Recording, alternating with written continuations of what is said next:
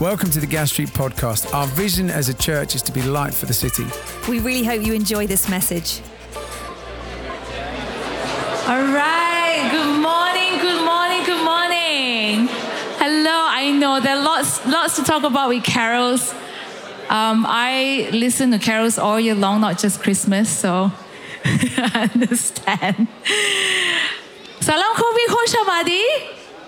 Yeah. Halishu Makubas. Yeah. Heli hoop. Hey. Oh, good morning, everyone. As Ali said, my name is Amy Tan. I am quite new at Gas Street, about 5.5 I was about to say 5.5 years, 5.5 months now. And I'm originally from Malaysia, moved to the country with my husband and son. Ooh, yeah, he's very proud. Proud husband. We moved to the UK 7 years ago. Wow, so today I'm really excited because this is my first time preaching at Gas Street Central. It's very exciting, and it's also a milestone for me because it's I think my 5th time preaching ever. So this is really exciting, and a bit nerve-wracking as well. So pray for me. But thanks, Rach. So yeah, I'm really excited to be preaching to all of you about Advent. Now, Advent, because it's December, is the Christmas month. And for those of you who don't know what Advent is, Advent, if it's going to come out here, Advent season is a 4-week period. So Advent, yani miyayat. Advent season is a 4-week period before Christmas that celebrates the anticipation of and coming of Jesus Christ, the Messiah. The origin of Advent is from the Latin word adventus, which simply translates as coming or arrival. Now, during Advent, Christians reflect on the significance of the birth of Jesus and look forward to the second coming of Christ. The season is characterized by a sense of anticipation, hope, and spiritual preparation. So today I'm going to focus on the first arrival, which is the arrival of the baby Jesus. Now, speaking of arrivals, how many of you have watched the former Manchester United footballer David Beckham's Netflix documentary? Now, all right, okay, a few, all right. So I am 39 years old, which means that I followed his career. I grew up during the David Beckham era. And so that's David Beckham. And I was also a massive Spice Girls fan. If you guys remember Spice Girls. No. Okay, anyway. So that's Posh and Bags as what they were known. So watching the documentary was really nostalgic for me. I remember so many things, but what I completely forgot was how obsessive his fandom was. It means all the fans that he had from Europe to Asia, wherever he was, wherever he arrived, it was just pandemonium. You would have people just screaming and crying, like really full-on ugly cry, as the Gen Z say. It was like, wow, it was mind-blowing just watching it. It was so fascinating. Now, you might not be a David Beckham or Posh Spice fan, but there are so many like singers of today, especially because I follow a lot of singers, who have that kind of same reaction every time they arrive anywhere. So for example, if, do you guys remember this? Anyone born in that area? Well, I wasn't born in the 1960s, but I watched videos of the Beatles where they had their fans, and oh wow, it was pandemonium as well.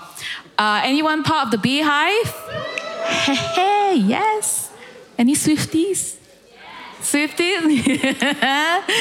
Yeah. Any K-pop fans like me, like BTS? Come on, BTS Army. Oh, yeah. I see some of you there, yes. And what about this one? I like this one. Oh. Who's that? Gugush. Gugush, if you don't know Gugush, she's a really famous Iranian singer. She came to Malaysia as well, and she's got lots of fans in Malaysia. Oh, she's great. I want to sing her song now, but I'm scared.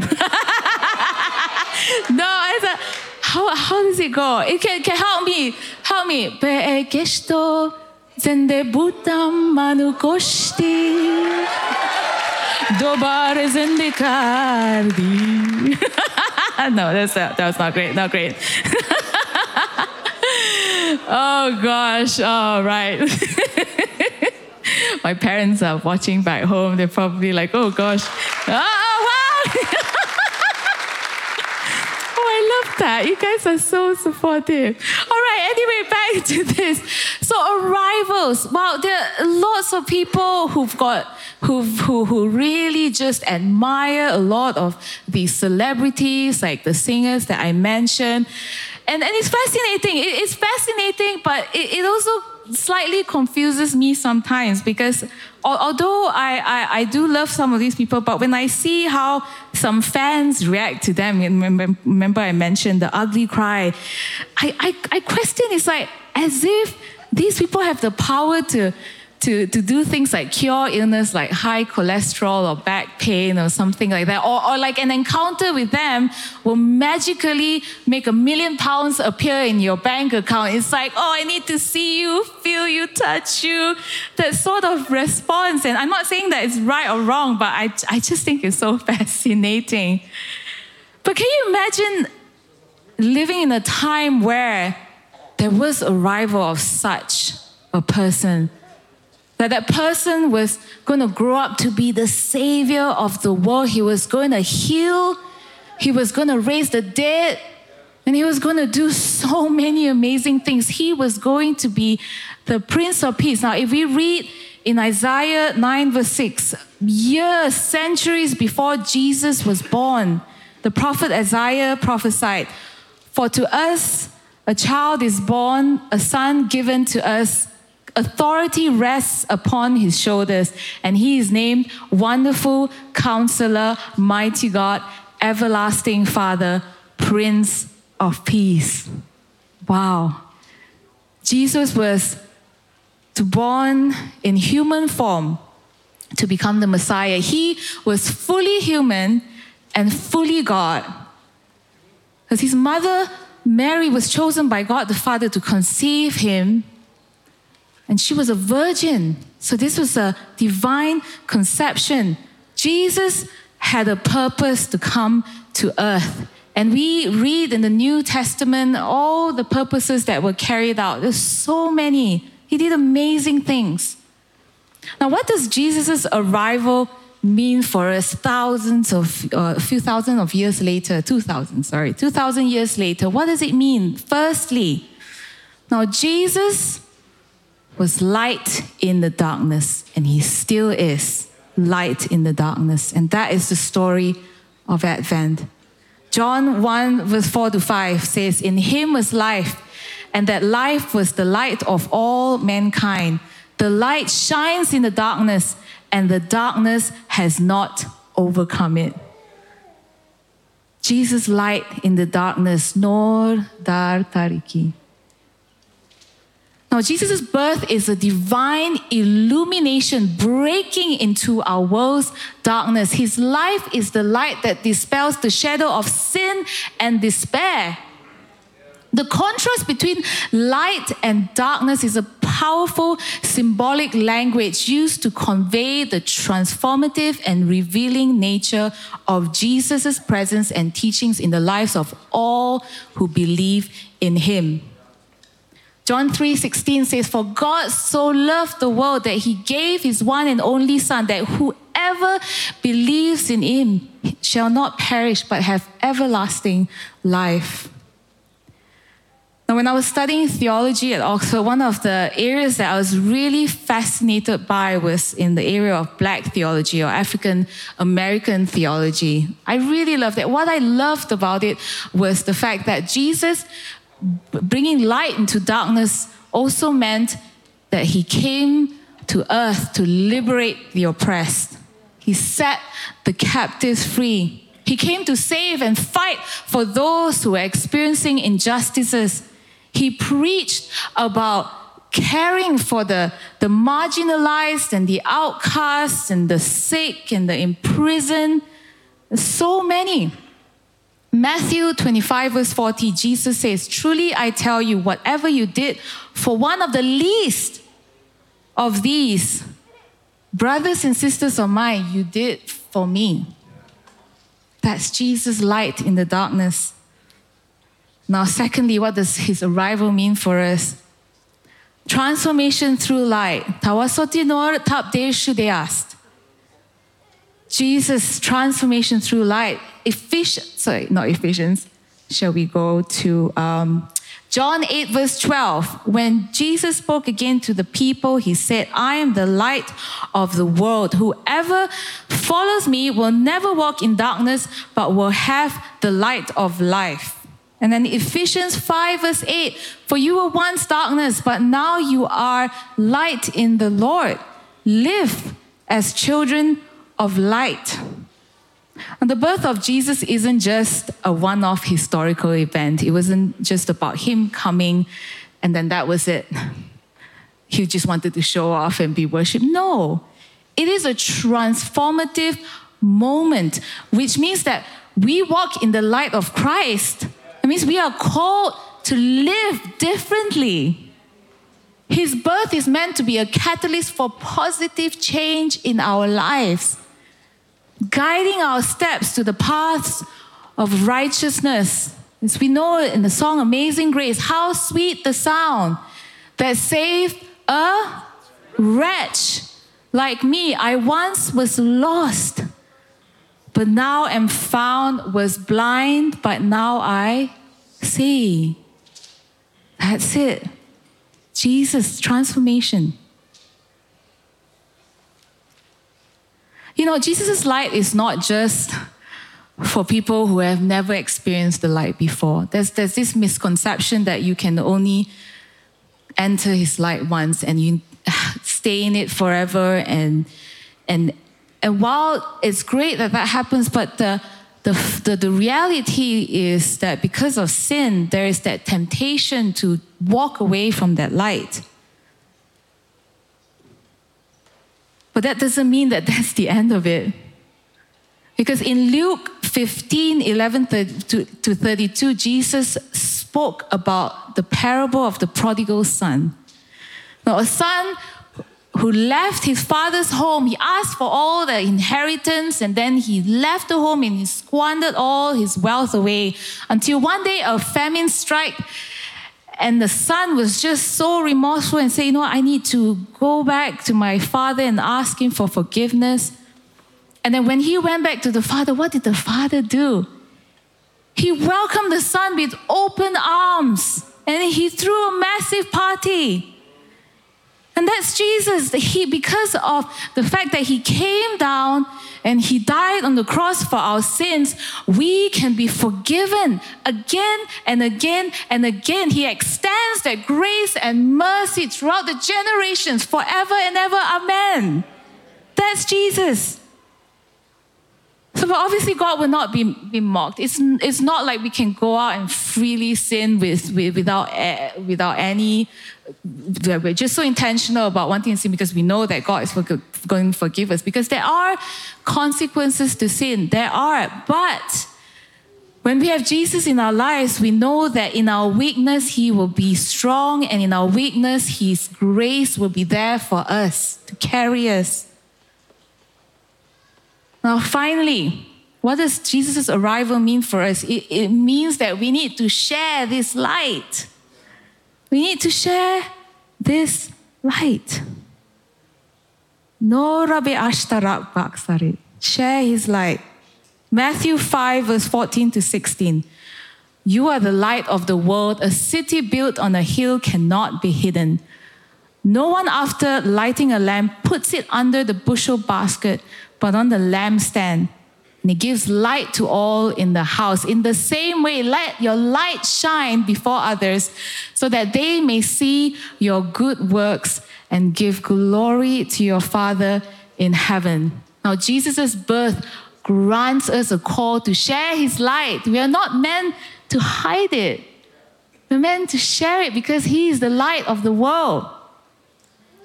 I think some worship leader at some point wrote this song, Light of the World, You Step Down into Darkness or something like that. You heard that one, Tim? Good one, eh? Light of the world, he stepped down into darkness. So Jesus coming as light didn't just end there. I love what the Reverend George Pitcher says. The point of light in darkness is not to admire its own illumination, but to ignite light in others. If we know that there is a living God who loves us unconditionally, who cares for us, there's no love like his love. Why do we want to keep it a secret? You know, at Gas Street, our mandate from the very beginning was to be light for the city. We're called to gather and scatter, which essentially means we are meant to tell as many people about Jesus Christ as much as we can. You know, I've come across people who tell me, like, you know, Amy, we live in a free country, right, England. Anybody who wants to know about Jesus can just walk into a church, can go online. We learn about Christianity and religious education at school. Like, why? We don't really have to put in the effort. But is that the truth, though? Or is that somewhat an ignorant way of thinking? Because, for example, I come from a country where it is actually dangerous for some groups of people to become Christians or even hear about Jesus. And for some, it comes at a massive cost. Because for a lot of our cultures, one of the best ways to honor our parents is to follow their religion. If not, there will be serious consequences. But you say, well, that's your country. Well, no, because a lot of those cultures exist in this city itself, in Birmingham. And we can't be blinded to the fact that everyone has the same privilege and access and liberties to knowing Jesus. No. So we are to wisely and just gently tell people about this Jesus. And we talk about RE. Do they actually talk about personal testimonies in RE? I mean, I personally didn't grow up in this country. I don't know. But from my knowledge, they're just facts about who Jesus is, but they're not personal testimonies. They're not stories about transformation. And that's why it's so important that we practice radical inclusion, which means that we really go the extra mile to reach out and to love people. Now, I remember a very distinct moment in my life where God was teaching me a really good lesson about radical inclusion. So I was 21 years old, quite some time ago. I had just completed my business degree from a good university and did well, and I managed to secure a job at one of the big 4 global consulting firms. So I was like, wow, the Asian dream, I did it. Yeah, like if you know what I mean, it's like, woo, climb the corporate ladder. It means that my parents will tell all my relatives, my uncles, my aunties, my cousins, the neighbors, the dogs, everyone. It was a moment of like, yes, you've made it. Like, it can only get better once you get right to the top of the company. So I remember my first day. I wore a power suit, a blazer, a nice office skirt. I had heels, nice handbag in one hand, laptop in the other, and I walked in the very busy financial district in Kuala Lumpur. And I remember the first day was so great. I met so many people. I met the top executives, the CEO, the CFO, and I was thinking, I'm gonna get to your place one day. And I was like, oh, this is such a great day. I made it.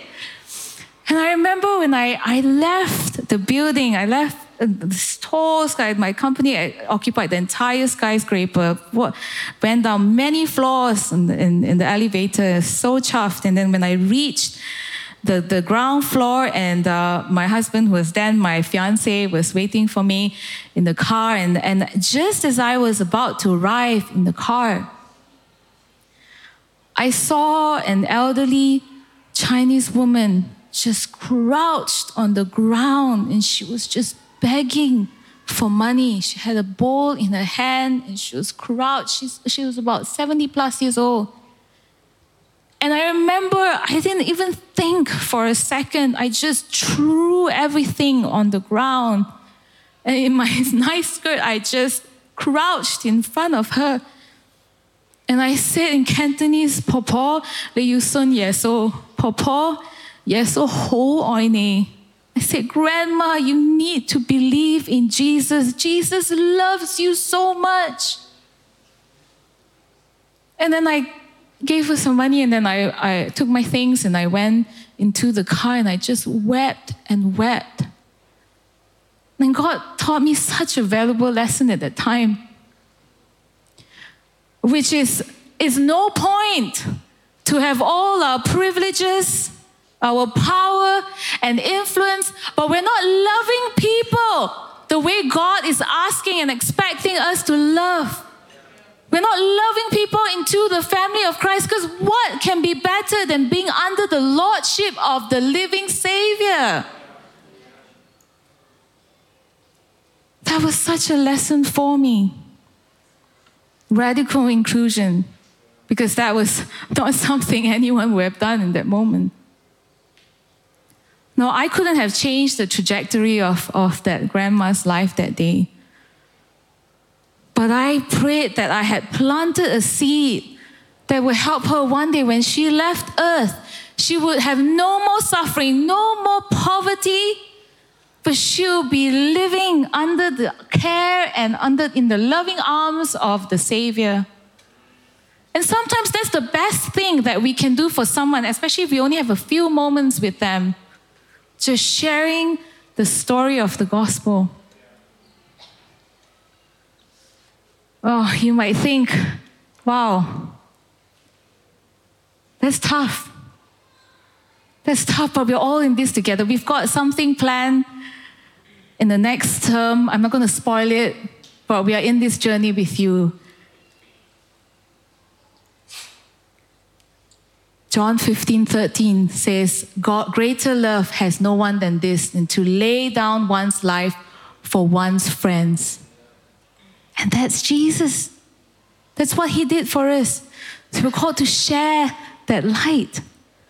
Now, I'm going to be honest with you. I've been experiencing one of the most challenging times in my life, just stretched in so many areas.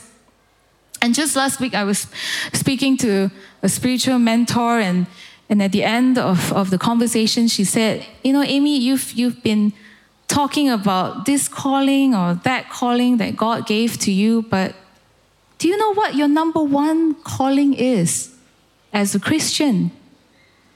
And without hesitation, I said, "To be a child of God, to be sitting at his feet and just spending time with him."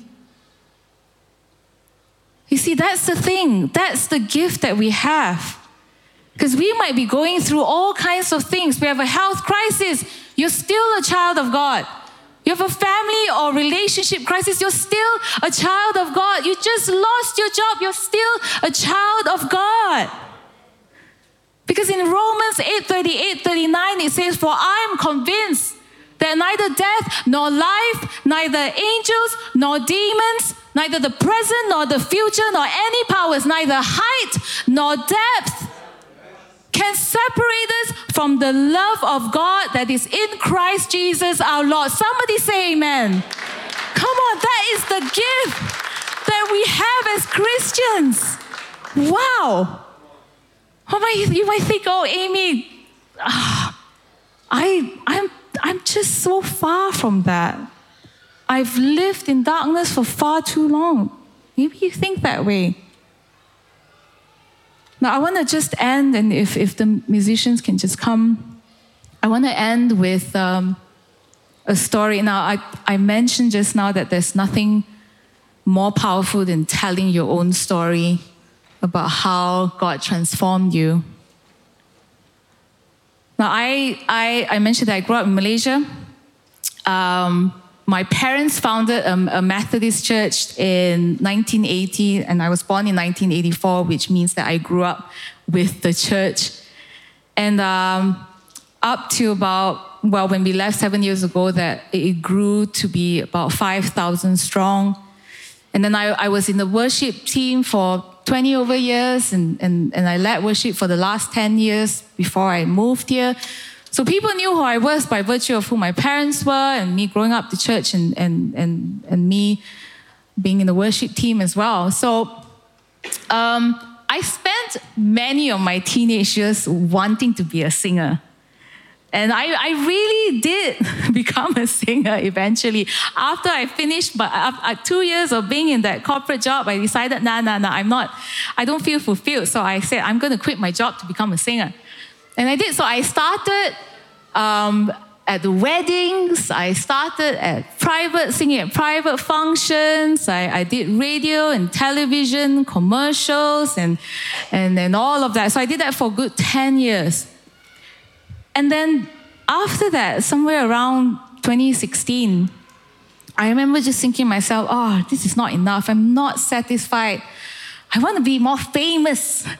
I want to be more liked and admired and achieve all of that glamour and glory. And a bit of background to that. Why I was so motivated to achieve that was because I grew up really different from a lot of people. I had ADHD. At that time, I didn't know I had it, but in Asian culture, children are meant to be seen, not heard. And so if you know kids with ADHD, like we love to be heard. We loved it. And so it was hard. I grew up with being really different, and I just struggled. I had like deep insecurities and just really, really low self-esteem. So when that opportunity came to be signed to a record label, to be a recording artist, I did that. So that was me in 2016. And that song that I wrote, Can You See Me Now? That's a song about a breakup with a guy, so Taylor Swift. So I did that. And I remember, like, I finally achieved all of that, and was so into all that came with the fame and all. And then, but the thing with Asian culture, if you understand it, that it takes a village to raise a child, but sometimes the child doesn't want the village to get so involved. And that was my story. I slowly started to hear murmurs and people saying, Amy, what you're doing is not right. Some of the career choices you're making is not right. And very well-meaning people. But I got so angry. I said, no, I don't want to have anything to do with this. I spent so much of my life just being compliant and following what people told me to do. And so I left the church. I cut off from all the people who love me. I even cut off from my family.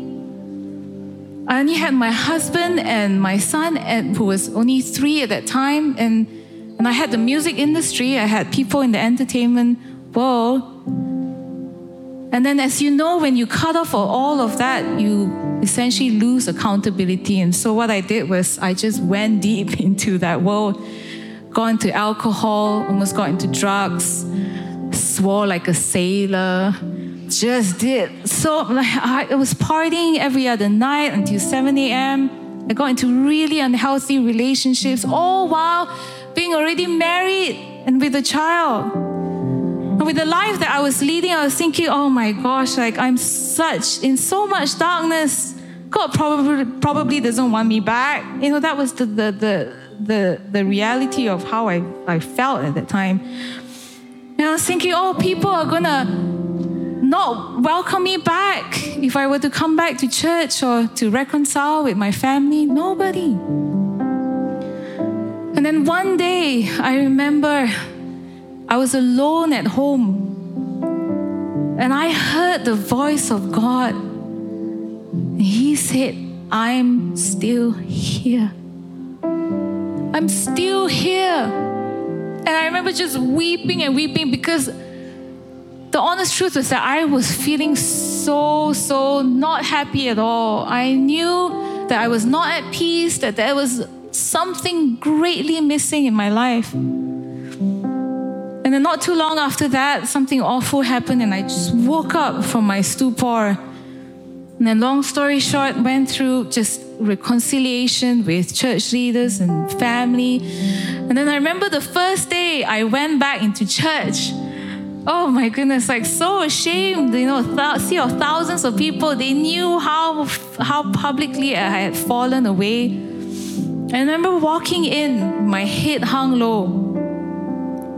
And when I finally decided to lift my head up, the first person that I saw was my father with his arms outstretched. The prodigal child had returned home.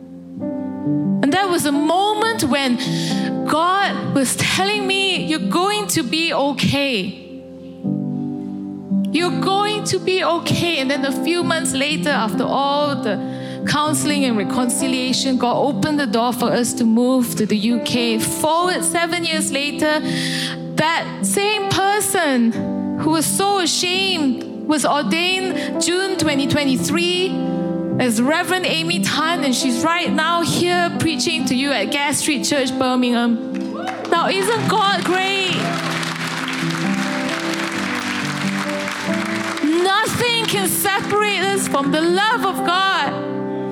No matter how far, how deep you have fallen, no matter how deep you are in that pit of darkness and you can't see anything, God reaches out his hand and grabs you and pulls you out. And that is Jesus.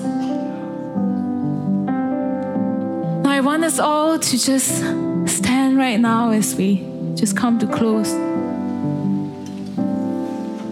Now this Advent, let it be not just about all the Christmas trees and Santa Claus and all of that, but let it be about the true meaning of Christmas, which is the coming, the arrival of Jesus Christ, light of the world, came here to transform. And we're going to just pray this prayer even as we come and accept his love. Come, let's say it together. Thank you, God, for loving me before I ever loved you. Thank you, Jesus, for dying on the cross for me. Thank you that you know me and love me completely. I know I have made mistakes, and now I ask for your total forgiveness. I turn away from everything I know is wrong. Today, I choose to put my faith in you and say yes to following you. Please come into my life and fill me with your Holy Spirit now. Amen. Now, with all eyes closed, all head bowed. Now, maybe that was the first time you had ever seen a prayer like that.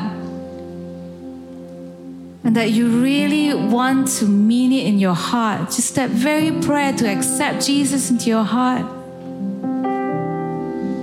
You know, the life of a Christian is not without problems. You know, we are not promised that all our problems will fade away.